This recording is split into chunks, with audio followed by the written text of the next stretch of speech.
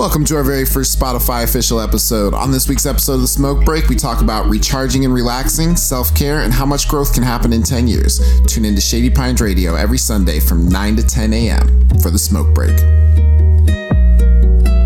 Welcome to The Smoke Break. We are here on Shady Pines Radio every Sunday from 9 to 10 a.m. I'm your host, your old pal Zane, here with Amanda Lindeal. Hello. Taylor Barrett. What's up, everybody?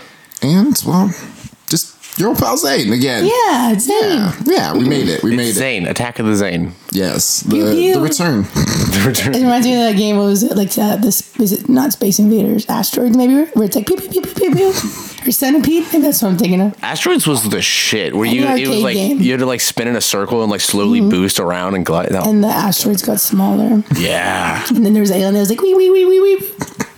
Anyways. Yeah. Oh no, it's the alien. Yeah. That's a really accurate sound. Wee, wee, wee, wee, wee. Even with my squeaky voice, I'm getting my voice back after losing it. So if you're like, what is going on? Is Amanda going through puberty? Yes. Yes. Next episode, I will be a real boy. So just wait for that. All right. Well, Amanda, what are you excited for? This voice is cracking me up. That's what I'm excited for. No, it is very silly. What am I excited for? Oh my God. Okay. What am I excited for? Going to high school? What am I excited for? Honestly, I'm very excited for the potential of traveling. Not this month because January is hecked. Super hecked. Thanks to Omicron or phenomenon. That Marvel's villain's a real asshole. Yeah, the worst Transformer. I really just ruin our 2020. But after that clears up, I'm supposed to go to Chicago the first week in March, so fingers crossed on that. I haven't been to Chicago. I lived there for 4 years, moved here 2017. Zane and I went in November of 2017, and then that's the last time I went there. So it's been almost 5 years now, which is wild. So I'm very excited to go. I'm not really going for shows per se. Of course, I'd love to do some shows while I'm there, but I'm honestly I've just had a lot of dreams about it lately. So I'm getting excited about going to my favorite restaurants, eating the food there, seeing friends, taking the train, just exploring the city again. And also being wow, I moved here a decade ago and I was I'm going to do comedy and be a real boy. Yeah. And I'll go back you did it. So You did it. So I don't know, I'm just excited for that nostalgic trip and seeing old friends. And yeah, that's like revisiting the street you grew up on or some shit. You know what I mean? It's just oh, this house, oh, this place, oh, this road, this weird thing, oh, this has changed now. All these really specific observations that you get to make when you're revisiting. Yeah, I'm excited to try and see if I can get lost because by the last time I was there, I knew how to get anywhere via train or how those streets worked and stuff. So I don't know, I'm just excited to kind of walk down memory lane and get on some shows here and there, some comedy club bookers. My friend got their emails for me to reach out, so I might do some stuff at Zany's while I'm there. But I'm mostly just excited to go and see how the scene has evolved, how the city's changed. And yeah, just go back and explore that with a normal voice, hopefully. Yeah. No, I remember going a couple years ago, and Chicago was such a cool place, and I think you were really lucky to be able to start off doing comedy there, just because I think it made you the tough chick you are today. You kind of need for better or for worse. yeah. But I mean, at the same time, you're a very powerful voice that I have a powerful voice. Sorry. I'm really glad that you said that because I did not realize. My voice is powerful. Once my balls drop, it's over for you hoes.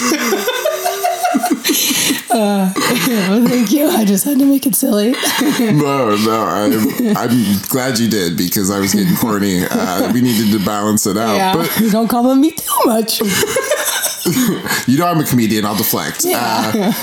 No, but I you're going back with stories to tell, it's not just oh yeah, it was weird there. It's you did things, you definitely accomplished things here, and it's cool that you're gonna go back with success stories, Yeah, and hopefully I can record my album in March. That's kind of the plan too. So to me, it's kind of tying a bow in my whole decade of doing comedy. Yeah. Of going back to where I started the same month that I can hopefully record my album if COVID cools off and all that stuff. So to me, it's oh, that's exciting. It feels like a big chapter. An ending, but also a new beginning in a weird way. The end of a book, of a series or some shit. There's gonna be more books, but this is a nice sense of finality. Yeah. Yeah. That's really cool.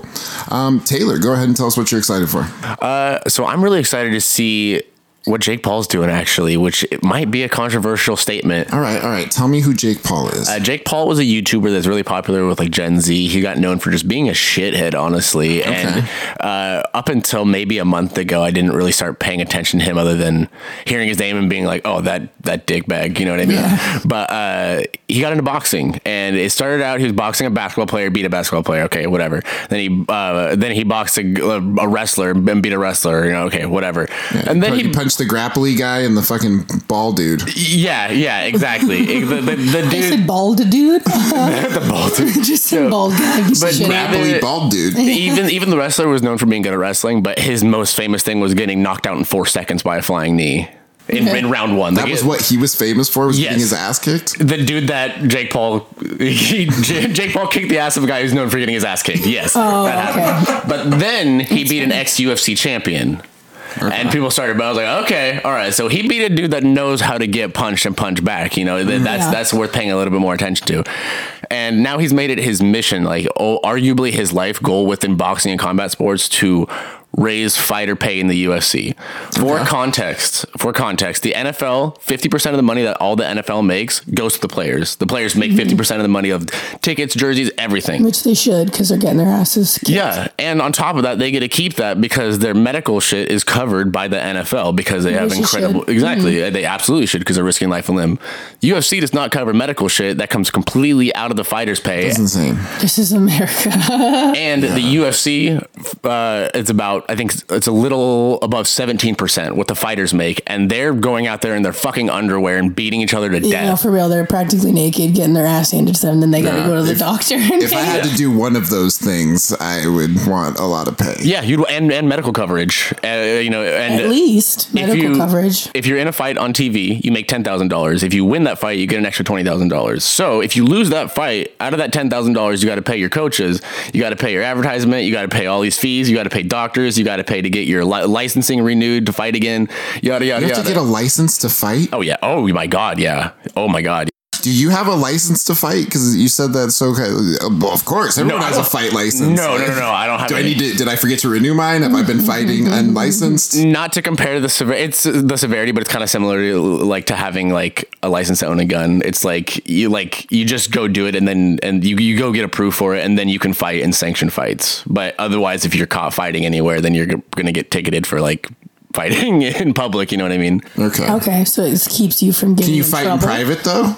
I think legally that's considered mutual combat, which from there you can get charged. There's such legal thing as mutual combat? Yes. Which if shit happens outside of that, like if shit gets broken, then whoever broke it can get like ticketed or ticket charged, whatever.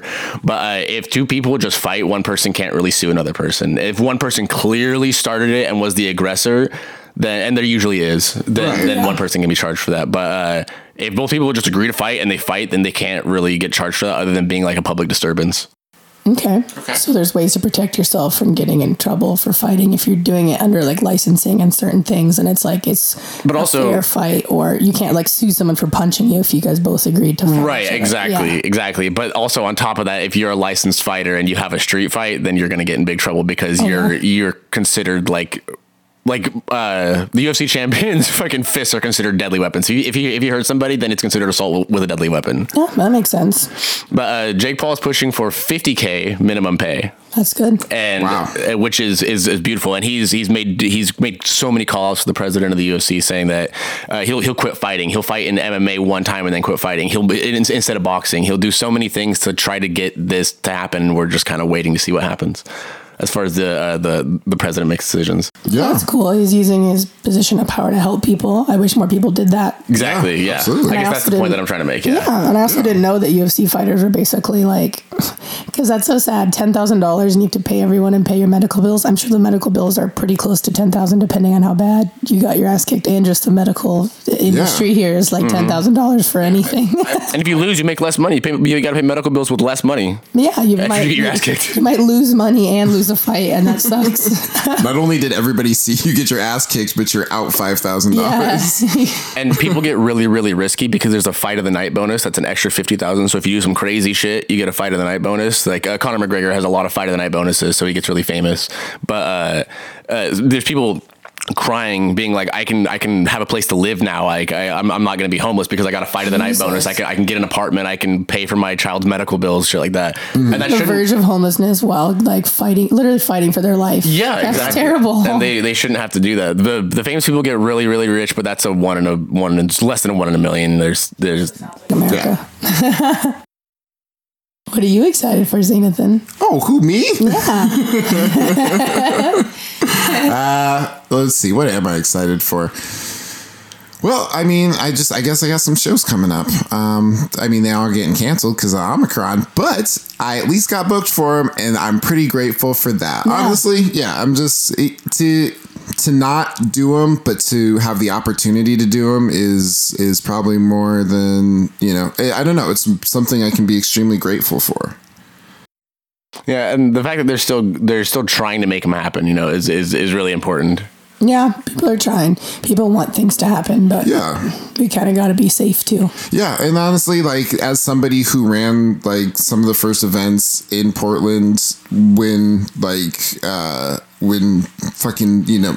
COVID started. Yeah, when it was like, outdoor only. Yeah, when it was an outdoor only thing. Like that's, as somebody who did that, like people's safety is the most important thing to me. You know, the last thing I want is to put on an event where it's like everybody gets sick and it's like that becomes my fault. Like I'm at fault because that's the last thing I would want. So the people who are trying to do events but also being responsible and being like, hey, like I don't think that this is a good time. Like I understand, because I feel like there's a lot of people who are upset that things aren't happening.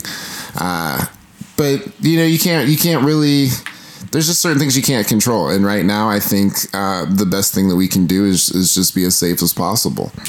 Yeah, it sucks getting shows canceled, but I've been looking at it and like a way of, okay, well, now I don't have these plans, which I was, you want to do shows and get out there. But if things are getting canceled, then it's out of your control. And it's, for hopefully the greater good of not spreading it. But then also it gives you time to be like, oh, I never have my evenings free when you're getting booked all the time. And now you're like, oh, I guess I can just like stay home and watch movies and like take care of myself and like not stress. And yeah, well, it was like I had said something to Taylor. I was just like, oh man, like we'll play or relax when like I don't have a show. And he's like, you always have a show. And I was like trying to think about it. And I was like, I kind of do. Like either I'm stressed out about one that's in a month from now or I'm stressed out about one that's in a week from now. But like there's always time to, be like, oh man, I have this thing I need to be ready for. I need to prepare for it. And so I guess the thing that I'm excited for is having more things to do, but just being more, I guess, more flexible and appreciative of the time that I have with other people, because there's always something to do. There's always something to obsess over. But there's not always going to be that time with other people. I mean, there is definitely that fear too of kind of just getting lost in the like doing nothing. Like I've definitely fallen victim to sloth plenty of times where I'm just like, oh, I'm going to enjoy this time to do nothing. And then that time to do nothing turns into a really long time. Yeah, and then you don't want to do anything after that. I was worried about that too, honestly. I was like, oh, my shows are getting canceled. Am I actually going to want to do any when they come back? Am I going to be funny? Like that whole thing when we had quarantine and I was like, oh no, comedy's coming back. I actually got like kind of nervous. It's just really impressive how you consistently like avoid falling into sloth. You know what I mean? And that has worn you down plenty of times and you've needed to give yourself breaks to the point where your body's like forcing you to take breaks. Yeah. But you've never fallen to sloth. Yeah, well, it was like yesterday I had to I was supposed to have a show and I was really excited for the show. It was going to be a really cool one for Cross the Street. I just did an interview with them, so you should check that out on YouTube. Subscribe. He's almost at 1,000. But yeah, I did an interview with him and we were supposed to have a show this week. I was super excited. It was a PDX event center. I was like, that sounds like a fucking decent show, Totally. I was really excited, but I didn't end up having it. And I woke up and I was supposed to, I took the night off of work. I could have worked for Lyft. It's like, I'm usually working for Lyft. I work for Lyft as soon as I wake up. Like by 12 to 5, I'm working for Lyft. Then from 5 to 2, I'm working at my normal job. And then as soon as I get home, I'm trying to simultaneously play video games and plan all the other shit that I have going on. So it's like, there's never a time that I'm sleeping. Yeah. And not just sleeping. Sleeping was resting. My Freudian slip. But yeah, resting. Yeah, there's never a time. It's always just like, I have to make money. I have to make money. I have to plan my moves. Make money, plan moves. And I'm just getting to a point where it's like, all right, these are all things I want to do, but if I don't rest, I'm not going to even be able to do them well. So yeah, if you don't take care of your brain, you're not going to be able to write as effectively as you want, or perform as effectively as you want, Yeah. So 2022, let's take better care of ourselves, and we're going to take a real quick commercial break and be right back with the smoke break.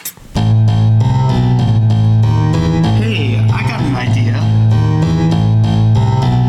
Let's explore the most iconic soundtracks of all time. Let's have different topics every week, with the music taking center stage. Let's listen. Video game music. Every Sunday, 3 p.m. on Shady Pines Radio.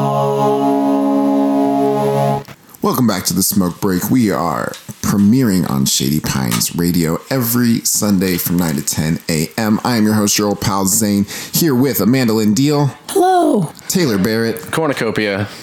And I got to get used to not having a fourth host sometimes, so that's not important. What is important is that we talk about mental health on the Smoke Breaks, something I'm very passionate about. And this priority week, here. It is a priority, definitely. That's why we're going to spend about 30 minutes on it. And our first topic that we're going to discuss is the stress of taking on more than you're used to. I think it was something that I was talking about a little bit earlier, and I think it's something that you have to figure out how to cope with, because there's going to be a point where you do start getting the things that you wanted, and you realize that also means having to do those things, and you like the commitment behind them. It's not just like, oh, I like the idea of doing this thing. It's like now you have to show up at this time at this place, depending on if you're tired or not. Exactly. And I think there's a certain amount of excitement that there always is to like wanting to do something, but there's a lot of realization that comes when you're actually doing it. And so, I don't know. How do you react when you have a little bit more than you're used to, Amanda? Oh boy, not well. Yeah, it's kind of that balance of like, if you don't have anything on the books and you're not really being productive. So sometimes I'll like, fill up the books of things I have to do and book shows and all this and make these commitments. And then if I have a really stressful work week and then I have to like do shows every night after work, after working with kids and just feeling like exhausted and not having time for myself in between, I kind of crumble. And that's when I have to like last minute cancel, or I show up and maybe I'll have a good night. But sometimes the idea of having to perform when I'm like on empty is really stressful. So sometimes I do it and I just don't ever get that like catch up rest. And then that whole week, I just feel like the next week I need to just isolate. Yeah. So it's really hard to balance that. Are you like one of those introverted extroverted introverts, or would you say that you're more one than the other? I think I'm an empath and an extrovert, so I really love being around people, but and that's why that's why I love working with kids. I think they're awesome and sweet and magical and funny, but they require so much care. And if that's a stressful environment, it's like it takes a lot from me, and then I have to go be funny, and then that's like, for people so they can laugh. But I'm like, what if I just want someone to like hang out with me, or what if I just want to be alone? Yeah. So I enjoy being around people, but I definitely need to like recharge, or I'm burned out, and then I get like angry at dumb things out of my control because I'm not taking care of myself. So someone will do something and I just get mad, or like my mom and sister will ask me like, how was your day? And I just like get angry, and it's like, they're just being nice, but like, I don't know how to tell them how my day was when I'm still like clocking out mentally. Yeah. When your threshold, like, I just feel like when anybody's threshold, like, gets to a point where they're not participating in self-care enough, that threshold for like, just assuming people are being like presumptuous or condescending towards you gets so low so quick. It's just like everything feels like a little bit of an attack. There's like a little chart I saw where it's like, if you're feeling hungry, or like if you feel like everyone's mad at you, you need to eat. If you feel like everyone's looking at you, you need to take a shower. If you feel like and there's like a lot of these, or that wasn't exactly but there's like this weird like flow chart of like how to deal with the certain like background stressors that are just starting to chip away at you. And it might not, that specific chart might not always work, but it was a good foundation I saw for just like there's little avenues for ways to kind of just like wash away, metaphorically or otherwise. Well, I think there's little fixes for when you're feeling stressed, and having just kind of those things in your pocket where it's like, okay, if I'm feeling like this, I can try this, you know. It's like, it may not be the thing that fixes it, but it's going to make you feel better, because it's like, I've taken a shower and felt fucking amazing every single time, you know.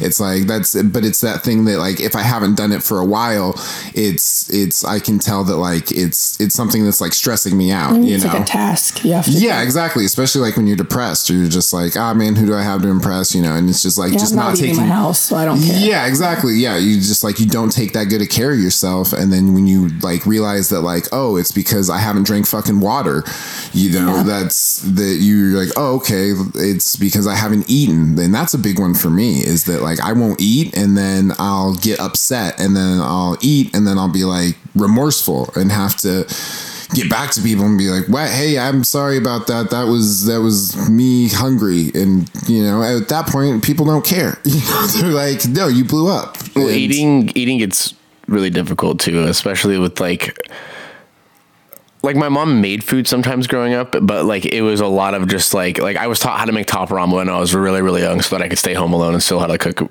meals. You know, it was a lot of simple, quick fixes, and so I got really used to just like not doing that. And like, I've gotten a lot better at it, but meals are a task. Making a meal is a fucking task, dude, that one's so hard for me. Especially if you haven't had like these meals in your back pocket. If your mom didn't make spaghetti every fucking Friday, you know what I mean, and she didn't walk you through it every third Friday or some shit a little bit, then you don't have this like quick, simple, go to the grocery store, get this, I can make this in 30 minutes. It's this whole looking up a recipe. Do I put this in? Do I need seasonings? What if I need this seasoning I don't have? I've never heard of this. How do I need this type of meat or this type? Yeah, there's a lot of work that goes into preparing meals for yourself, and that's something that after after I had my birthday last week and I turned 30, I want to take better care of myself, because I realize I haven't, and I spent the last 10 years just kind of like surviving. Yeah, like just getting by and doing what I wanted to, in the sense of following my dreams, but not really having any concept of like what that meant once I got there. It wasn't like, oh, I want to do comedy so that way I can, and once I get there I will. I didn't have these things answered. So it was me obtaining things, and not like after I had them, I'm just like, wait, why isn't this making me happy? Like, I just thought that once I had everything that I wanted, it was just going to make me happy. Well, I think that passions do weigh on people sometimes, in the sense that they're willing to become like a shell of a person to achieve that, and then it's like once you're there, it's like you're not what you thought you were gonna be. Like once you were there, you're not the image you had in your head, because you were willing to become a shell of a person, and now you're the shell of a person there. But like you noticing that you're needing to take better care of yourself is like a really good preventative measure for that. You noticing that like you haven't, you noticing that you've like just been surviving. You've been able to survive this long, which is very commendable. But it's cool. But I mean, surviving. I don't know. Surviving's good, but at the same time, most people don't even make it there. So people are like, that's very true. Very reliant on the world around them. I've definitely, fallen into that a couple times. Yeah. Well, but if you don't take care of yourself to reach a goal, when you reach that goal, like you said, like you might still feel empty. But if you're taking care of yourself while you're doing it, it's like it feels like an accomplishment, and you're able to enjoy it. Yeah. You don't have that lack of like self-love or self-care. And you were learning. Yeah. Well, I think that it kind of goes back to the being stressed out about things that you've wanted, and trying to figure out how to actually handle them. Because it's like, okay, now let's say that I did, like what do you want? Like let's say for the next 10 years, everyone did their 10-year challenge, we can look back and be like, yep, that was me 10 years ago. I don't want to do that. And even if you didn't, the point is like, what is looking back 10 years ago look like for you? Yeah, exactly. Like I did it in my head ago? And I was like, I don't need to post that. Yeah, and you don't need to, but I mean, how about you share it? Absolutely. 15 years ago, I had a really, really strange self-image, I guess, and I hadn't really come to terms with the sense that I did have a strange self-image, and like I was very narcissistic, and like I definitely still fall into some narcissistic patterns occasionally, but it's something that I have to like manually work through. But I was just I wasn't aware of it at that point, and so I was really focused on the no safety net kind of life. I'm just gonna fucking wing it, and it's gonna work out, and I very recently had to, I don't want to say very recently, I'd say about 4 years ago, I definitely started working out of that and came to terms with how like unrealistic my childhood mindset was. And I guess it's just part of growing up. Yeah, I mean, well, that's good that you can look back 10 years and be like, hey, I've grown in that time. I just fully sent it when I was that. I shouldn't have fully sent it. You know, I was like, I'm going to move out. I'm going to do this. I'm going to do this. Oh shit! Everything costs money. Okay, this is hard. this is hard. I got my diploma and I left high school when I didn't really need to because I was just like, fucking, let's hurry this shit up. And I should have milked the process a little more for sure and had a little more enjoyable of a childhood.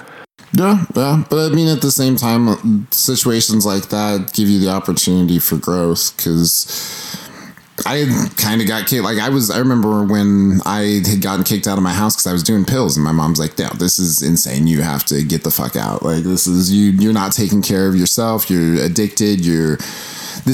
All of this is so hard to watch. It's ripping my heart out. Like I literally can't have it in front of me anymore. You have to go." And getting kicked out of the house at that time, it was like, okay, well now I've got to figure shit out. And it's honestly, sometimes it takes being fucking, in just a shitty situation like that for you to be like, for it to snap into your head, okay, I have to take care of this now. Like, oh yeah. Somebody told me one time that you have to hit rock bottom to want to get better, I guess. And the key part of that is that, like, what they didn't tell me is that you have to decide your own rock bottom. You have to decide when that's enough and that when you're going to start to get better. And a lot of people get to the point where I feel like they acknowledge they need to hit rock bottom, but don't have the wherewithal to kind of like decide that it's it. You know what I mean? No, like, absolutely. I think that's an important thing, is deciding like it's a hole to climb out of. Yeah. Well, we always think of rock bottom as like a destination. It has to be this place where it's, once this happens, that's rock bottom. And honestly, all it is you being like, that last thing, that was it. Yeah, that's when you've had enough. Yeah, you choose that. You're sick of yourself, and you got to be willing to grow out of that. Yeah. What about you, Amanda? Like 10 years ago, who's the person we're looking at, and who's the person we were? 10 years ago was when I decided to go to Chicago and do comedy. And little did I know that was going to create a huge rift between me and my sister. And I found that out over the holidays this year, which sucks. But I'm still proud that I did what I wanted to do instead of doing what people wanted me to do. But I definitely learned a lot of hard lessons. And part of me feels proud of everything that I did, but there's parts of me that are like, I wish I would have done things differently, or I wish I didn't let people get to me. Just being around like negative people when you're like new at something and you're really excited, and they're like, well, you're not gonna be like that forever, kid, or like improv is gay brutal, or whatever, and you're like, what? Like you're just enjoying things, and then you kind of become that negative person, and then coming out of it, it's like, I definitely don't want to be that person anymore. But I guess there's things you have to learn even if you don't want to. Like there's some innocence and things that kind of get taken from you in a horrible way. I don't like that I'm saying this because it shouldn't be like that, but I guess what you do with that is what matters. I could be angry, I could be pissed off, and I was for a while, and I didn't want to go to Chicago because there was a lot of shitty people there that made me feel bad. But now I'm like, whatever, I came to a new place and I grew as a person, and now I'm just excited to go there and explore, and I'm not going to like let other people's negativity make me one of those shitty people, because you kind of have to like realize, oh no, I'm becoming that person I don't like, and break that cycle and be like, I'm going to learn a lesson instead of just sitting in this cesspool of anger and jealousy and bullshit. It's like, ew, gross. I don't even want to be in there, but I guess I had to sit in there to really realize that like that's not who I want to be. When you couldn't know what you didn't know, so like the kind of regret and like the hindsight is always going to be a little bit brutal, but at the same time I feel like loathing those decisions is beating yourself up, because it's like you didn't know that was going to cause a rift. Like you said, you just found out, so like you just made the decisions that you thought were best at that time, even if they were risky. You were just like, this is what I feel like I need to do. And there's a lot of like respect for that. There's a lot of like, most people can't do that. Most people can't just be like, I'm just going to do this, because this is what I feel like I need to do. That's a very difficult and like ballsy decision to make. You have so many balls. Thank you. You have so many balls. And those are big balls. I have a lot. Yes, many. Quantity over quality. I mean, I feel like if I said you had big balls, that would imply like an infection. No, or like it's like MC Hammer pants, but full of balls. Yeah, riddled all the way down the thighs. But it's good because it was my 20s. I can't be mad what I did in my 20s. 20s, I wanted to explore a new city and drink and hook up with idiots, apparently. Apparently that's what I wanted to do. And now I'm in my 30s and I'm like, yeah, I know who I am. Whereas before I thought I did, but I was so like malleable. And I guess it's easy to be like, I know who I am. And then the whole world like bends you into this different version. And then you're like, ew, and you have to like undo that.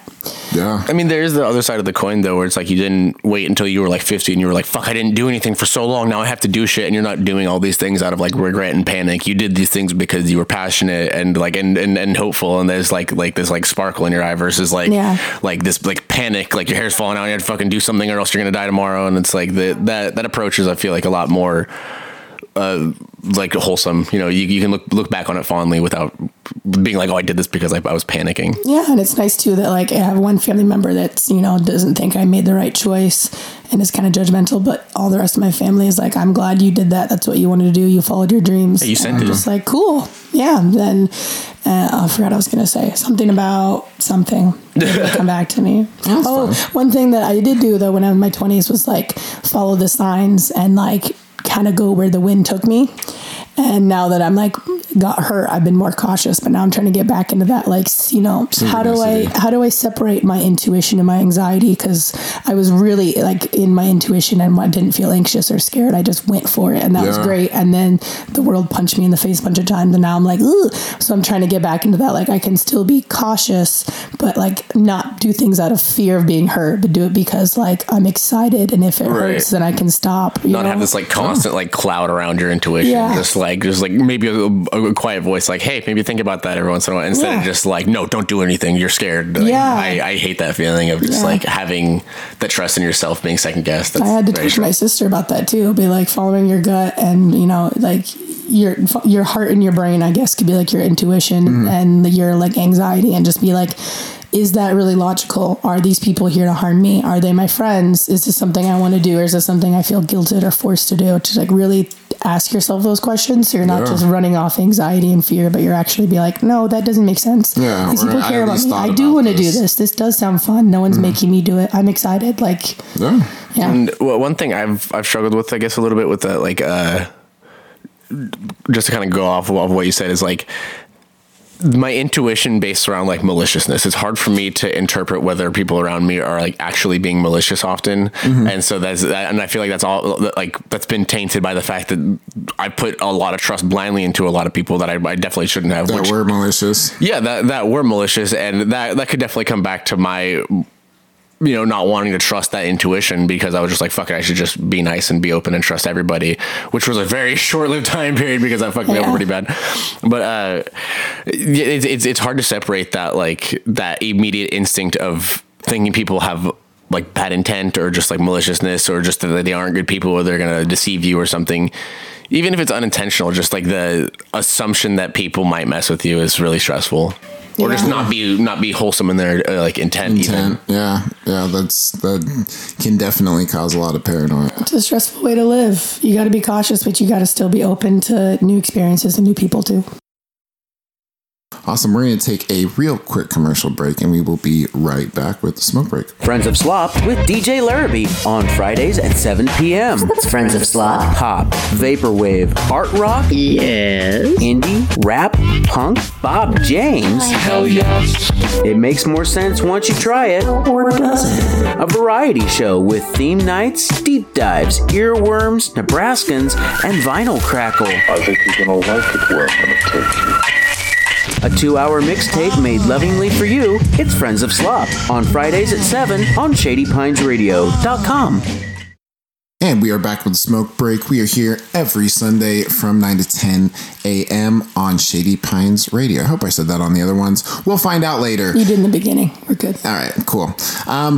On this part of the smoke break, we're going to continue our talk about mental health. And on this one, I kind of wanted to talk about anger, because that was something I addressed on the last episode that I did with my mom, was that anger is something that I'm really trying to leave behind from the last 10 years, because it's something that I realize as a bipolar person, it is a symptom. Is that the word I'm looking for? It's a symptom of the disease, but it's not necessarily a requirement to give into every single time.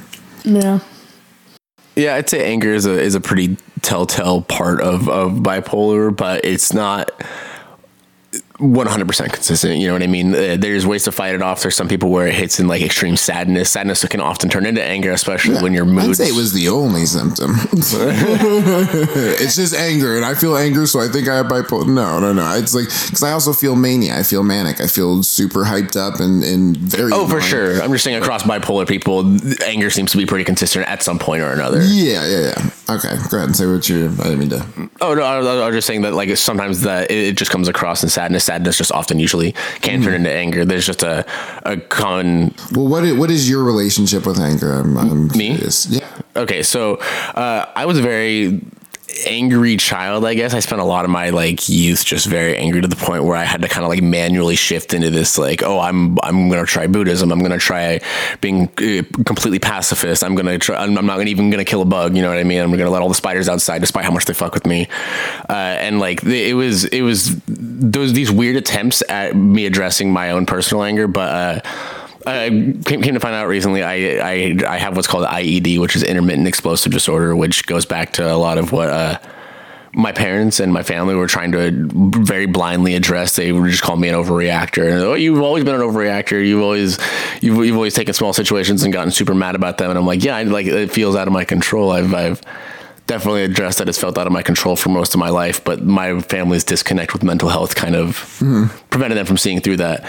And the recent diagnosis that I went and got for myself, just kind of IED, intermittent explosive disorder, again, it just it causes you to just be mad about it. Anything that is negative quickly turns into anger, and the anger is very explosive. And it's fucking scary. I feel very out of control all the time. It takes a lot of manually toning myself down, you know, and I've gotten a lot better. I've gotten so much better at it, but like I used to just yell a lot. I used to just yell and say fucked up shit all the time. And like, yeah, it's there's a lot of mental energy, which wears me out a lot. You know, it's weird having to spend that much mental energy on not freaking the fuck out. Yeah, well, I think we've talked about it before, is just the problem with anger is that there's just, I feel like the person who made the Hulk was bipolar or had IED, because I understand that feeling of like, oh no, I have to clean all this up now. Yeah. And that is such a where this thing happens. Yeah, and but you have to explain to somebody. They're like, "Hey, you did this," and you're like, "No, that wasn't me. That was the Hulk." And they're like, "Yeah, but you turned into the Hulk. I saw you. Therefore, it was you." And you're like, "Okay, so we'll agree that it was me, but like we have to agree that it wasn't the best version of me." Yeah. And it's like it's so hard to try and communicate how somebody.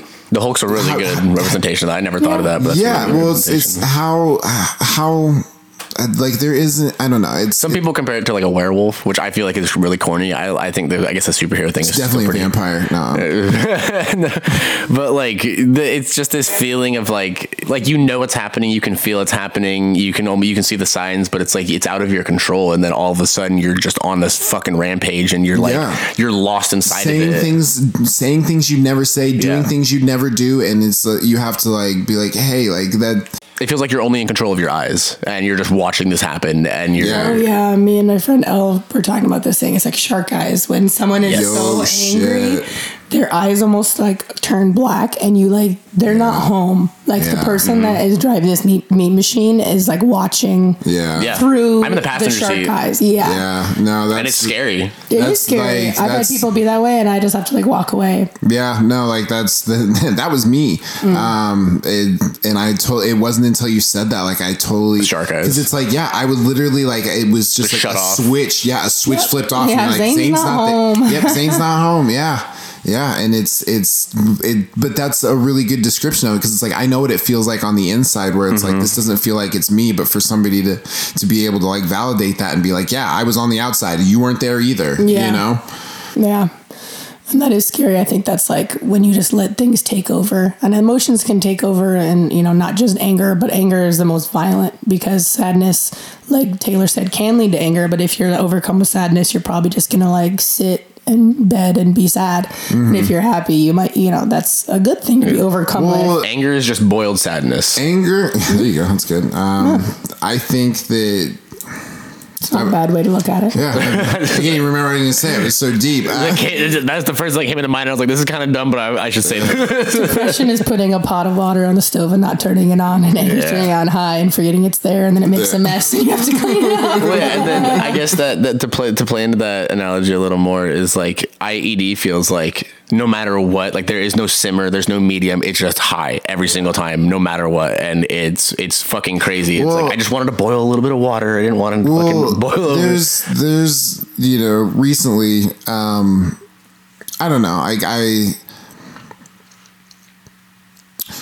I've been in these situations where it's like I'm talking to somebody and I can feel just anger like boiling, like, and I get what you mean, because like for me it's like I feel it in my stomach where I immediately like hype up, and it's just it doesn't feel like it's like there's this, oh, I'm upset, oh, now I feel like this, oh no, it's like it's literally like I feel it in my stomach, and it's like I have to react to this or I have to run away from this. I mean, there's a lot of similar parallels between like IED and the ramp up for bipolar disorder. Having both is, I don't know if you have IED. Some of the things that you're describing, I would maybe see a psychiatrist to like weed that out or confirm it. But there are a lot of parallels between the bipolar ramp up into anger and the reaction that IED gives you. And it's weird. Well, it's like, I mean, you've seen me, like, do I ramp up, or am I like, oh, I'm getting upset, or am I just like, no, we're having a bad day now?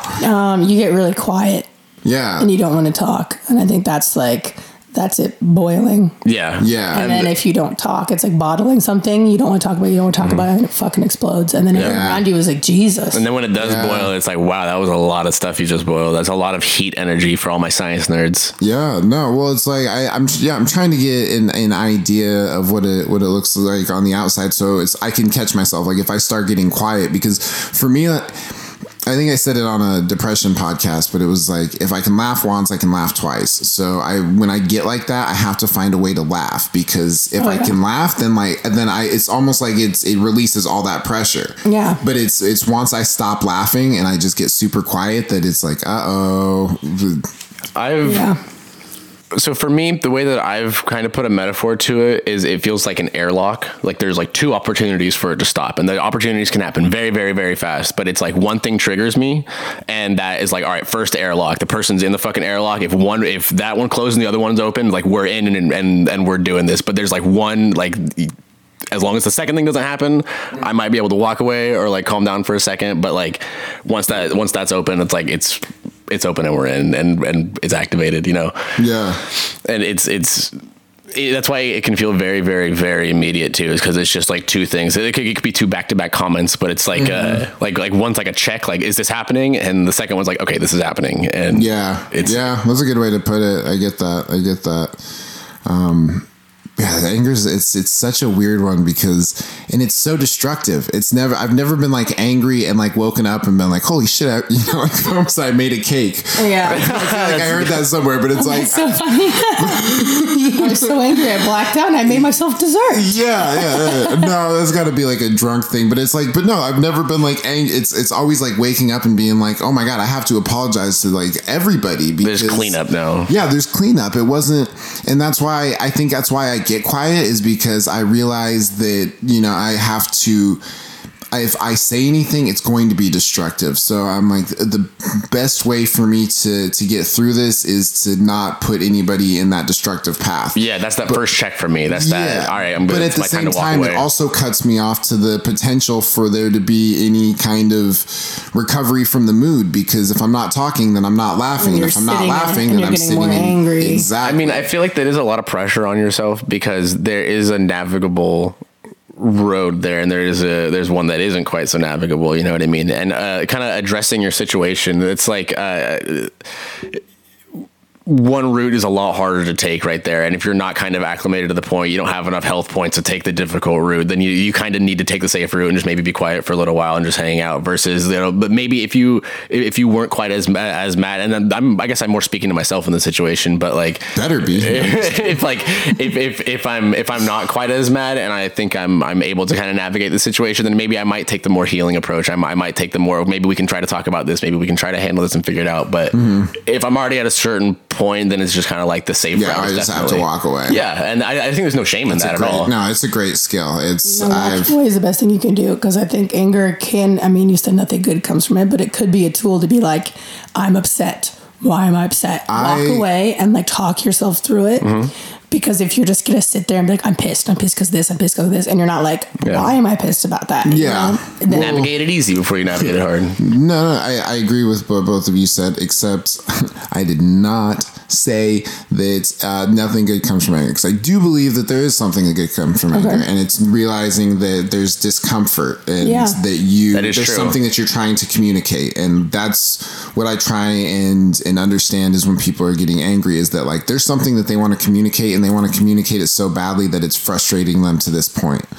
So I think that the problem is that once you're at that point, the way that you're communicating isn't the way that you want to communicate. So it's like you may be trying to say something that is important, but if you're not saying it with a cool enough head, then it's not even being heard. Because I've had people multiple times tell me, hey, I agreed with what you said, but the way that you said it was so fucked that it was like I couldn't even get the message, you know? Yeah, you made me angry before you made me feel like you were right. Exactly.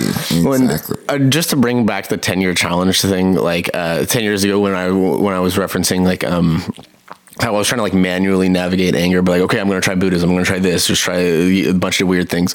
One of the things that I like didn't mean to learn, but ended up doing was like mistrusting my anger and not realizing that it was what you were saying. It was you saying it definitely solidified it, but I've definitely been on that route now of like, that means that there's something wrong. If I'm upset, if I'm frustrated, that means that there's something wrong either with me. That's what my mom told me. So. I mean, kudos to your mom. I love your mom. Shout out Barb. Sweet.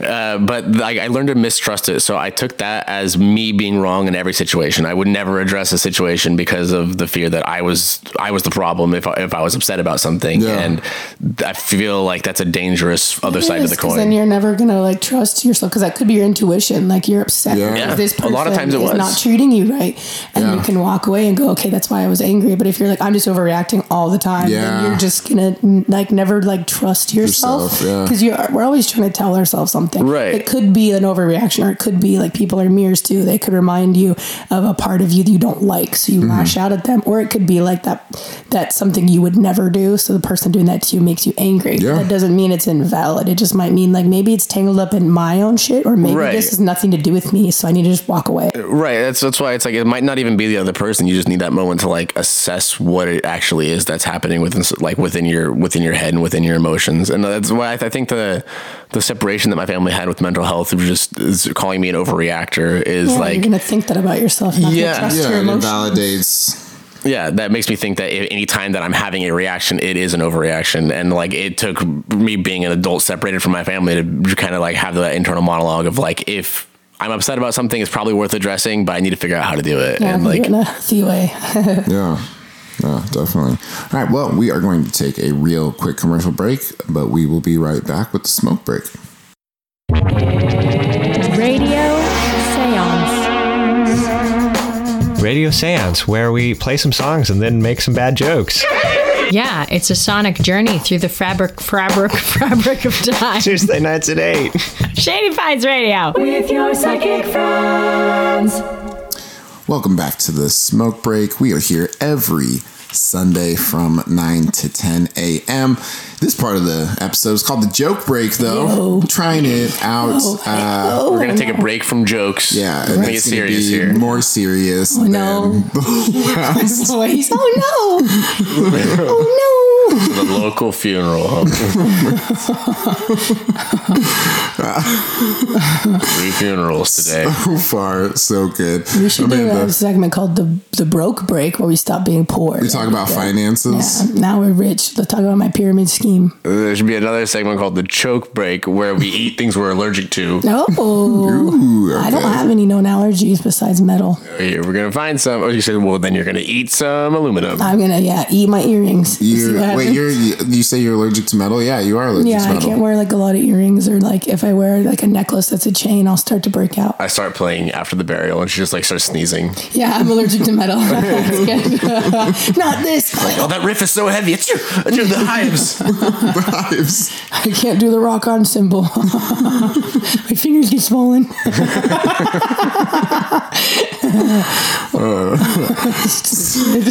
Here we go. Okay, so you were going to talk about a smoke break experience that you had. Oh, yeah. So I don't really care if anyone knows this. I already joke about it. But I do work with children, and I don't have any kids. And I love working with kids. And the secret is just half an edible before work every day.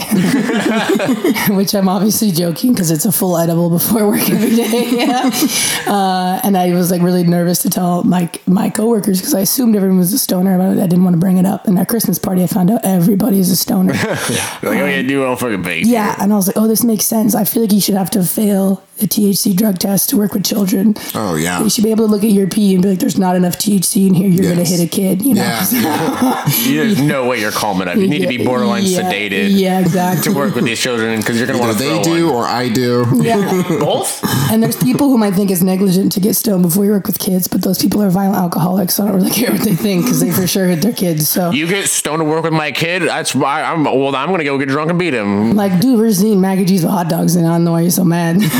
Are you what? You're mad that he's going to get extra snacks and a couple of hugs? What the fuck is wrong with you? Yeah.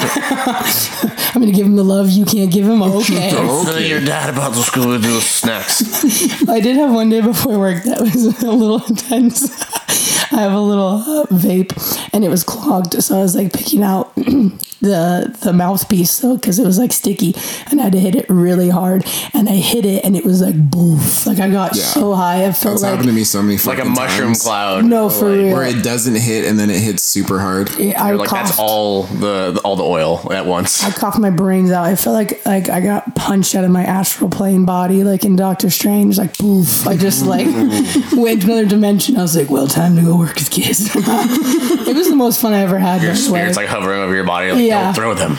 Yeah, I was like, I'll make some coffee and we're gonna hang out. I let them play dress up and dance around wearing weird costumes. It was great. They had the best day ever. They're like, we love you, Samantha. And I'm like, I love you too, kid. Squinting, like, that's a weird outfit, dude. Yeah. That's crazy, man. You look silly. I remember put on a weird outfit too. When I worked in China, my boss she would always get us drunk during work, and that's sketchy. Goodness, that's dangerous. Like, well, why? Because it was in China? No, because it's alcohol. yeah, that's what we're saying, Zane. Well, no, but that was the thing. Is like I could never like show up to work. First off, my boss would never get me drunk at work. Then I could never show up to work. But she literally took us out to lunch. We all got drunk, and then she was like, "All right, well, we have to go back to work. Like, this was lunch." And I'm like, "Oh, okay." Oh my god! And I remember I got back there, and this kid walked up to me, and he's just like, "Hey," and I was like, "What?" And he's like, "Don't tell the teacher, but I was at a wedding earlier. My grandfather gave me some alcohol, so I'm drunk right now." And I was like, "Me too." And we fist bumps and had the best day in class ever. And you bonded over it. You're like, "Oops." But that's how weird it was. Like over there with alcohol, is that like you and him are just like in the back of the classroom playing fucking darts. This kid was literally like, he was like in 3rd grade or some shit. Wow. Really? Wow. Yeah, like it was literally. But that's how they think of alcohol over there. Is that like they don't think of it as that big of a deal. And yeah, a lot of countries. Like Mr. Zane, well, it's like there wasn't even a drinking age. That's like when I got over there wasn't a drinking age. Like I was 19, like drinking, and because there wasn't a drinking age, it wasn't frowned upon or looked at in any sort of way. But yeah, no, it's crazy. Just, how culture. Yeah, like the cultural differences, where it's like, here we're just like, yeah, I'm going to be a little bit stoned when I go and fucking clean a carpet. Like, wait, are you kidding me? Like, if I was cleaning carpet sober, that's somebody you need to keep an eye on. Yeah. Put them on a watch list. Cleaning carpet, so you're literally can't even imagine. Just fully present, just running back and forth on this carpet. Yeah, fully present. Is that something I don't even? Yeah, just slowly walking on every inch of every carpet in a fucking Kaiser Permanente, staring at it, making sure that you're getting it perfect. Totally cognizant. Fuck that. Aware of every second. Yeah. Your perception of time is very accurate. It's horrible. Well, it's like I've had to stop like getting as high at work. Like I've moved to CBD, and that's something that like I'm actually really grateful for. It's a couple times, man, because I realize that harm reduction is super important to me, because I feel like if I were to judge myself and be like, oh, well, I'm not, completely sober, therefore I'm failing. It's like, no, I'm not as high as I was before, like whether it's I'm not doing meth or I'm not smoking as much pot, like to say that like I'm not completely sober shouldn't take away from the fact that like I am, doing better. And there are certain things that like I want that are just more fun high, and just because I struggle with my emotions so much, I kind of need that distance between myself and my emotions, where it's like if it's just me super present in it, I'm like, this sucks, everything sucks, I'm really mad about it, all right, but it's like if I smoke a little bit of weed, I'm like, oh, I can breathe a little bit. There's a little bit of distance between me and that intense emotion. That's definitely why I smoke as much as I smoke. Like I smoke a little bit less than I was maybe like a year ago. Not a whole lot less, but it's a lot more controlled. And when I was really young, before I knew what ADHD was, I used to just say that there's just like 1,000 TVs playing different channels in my head in different languages and shit. And I just wanted them to shut up. And it's like, it feels like smoking just a fat bowl and kind of spacing out for a second just shuts off like almost all those TVs, you know what I mean? And that I feel like that's kind of like a juvenile description of just like how distracted a brain can be when they're involved with ADHD. But I think it's a good analogy. I think it's a good analogy. Yeah. It's just not to my family. They were like, oh, you're nuts, but we still shouldn't medicate you. Boy has TVs in his head. Is it like HD or like one of those 3D TV? My grandpa's an asshole. Oh my God. The wraparound. Well, it's kind of like, it's nice, like you're saying with your coworker, when you can kind of bond in those moments, because I've definitely been like, oh no, and I'm at work and I'm like, I'm not going to talk about it. But then if I'm just like, I brought it up jokingly to my coworker and she's like, oh yeah, dude, I took a fat dab rip before I got here and I was coughing so loud and trying to wake up my roommates and we were both just cracking up. She brought like McDonald's breakfast. I was just like, all right, cool. No shit. Okay. Yeah. So no, we've been like outside smoking a cigarette and Zane will take like a fucking puff off his pen and then he'll be like, okay, I'm going to take another one. And then he'll like, as he's exhaling, be like, that was too much. Yeah. Like, I can tell you the amount of times that's happened. And then we go back in there and he's just quiet for 20 minutes. It's like, well, I guess I'm going to sit in my thoughts for the next 20 minutes. We're I'm listening to some music. Eventually, I'm like pulling your butt out. I'm like, "What are you thinking about, Zane?" He's like, "Whoa, hey, I forgot you were here." And I'm like, I was here.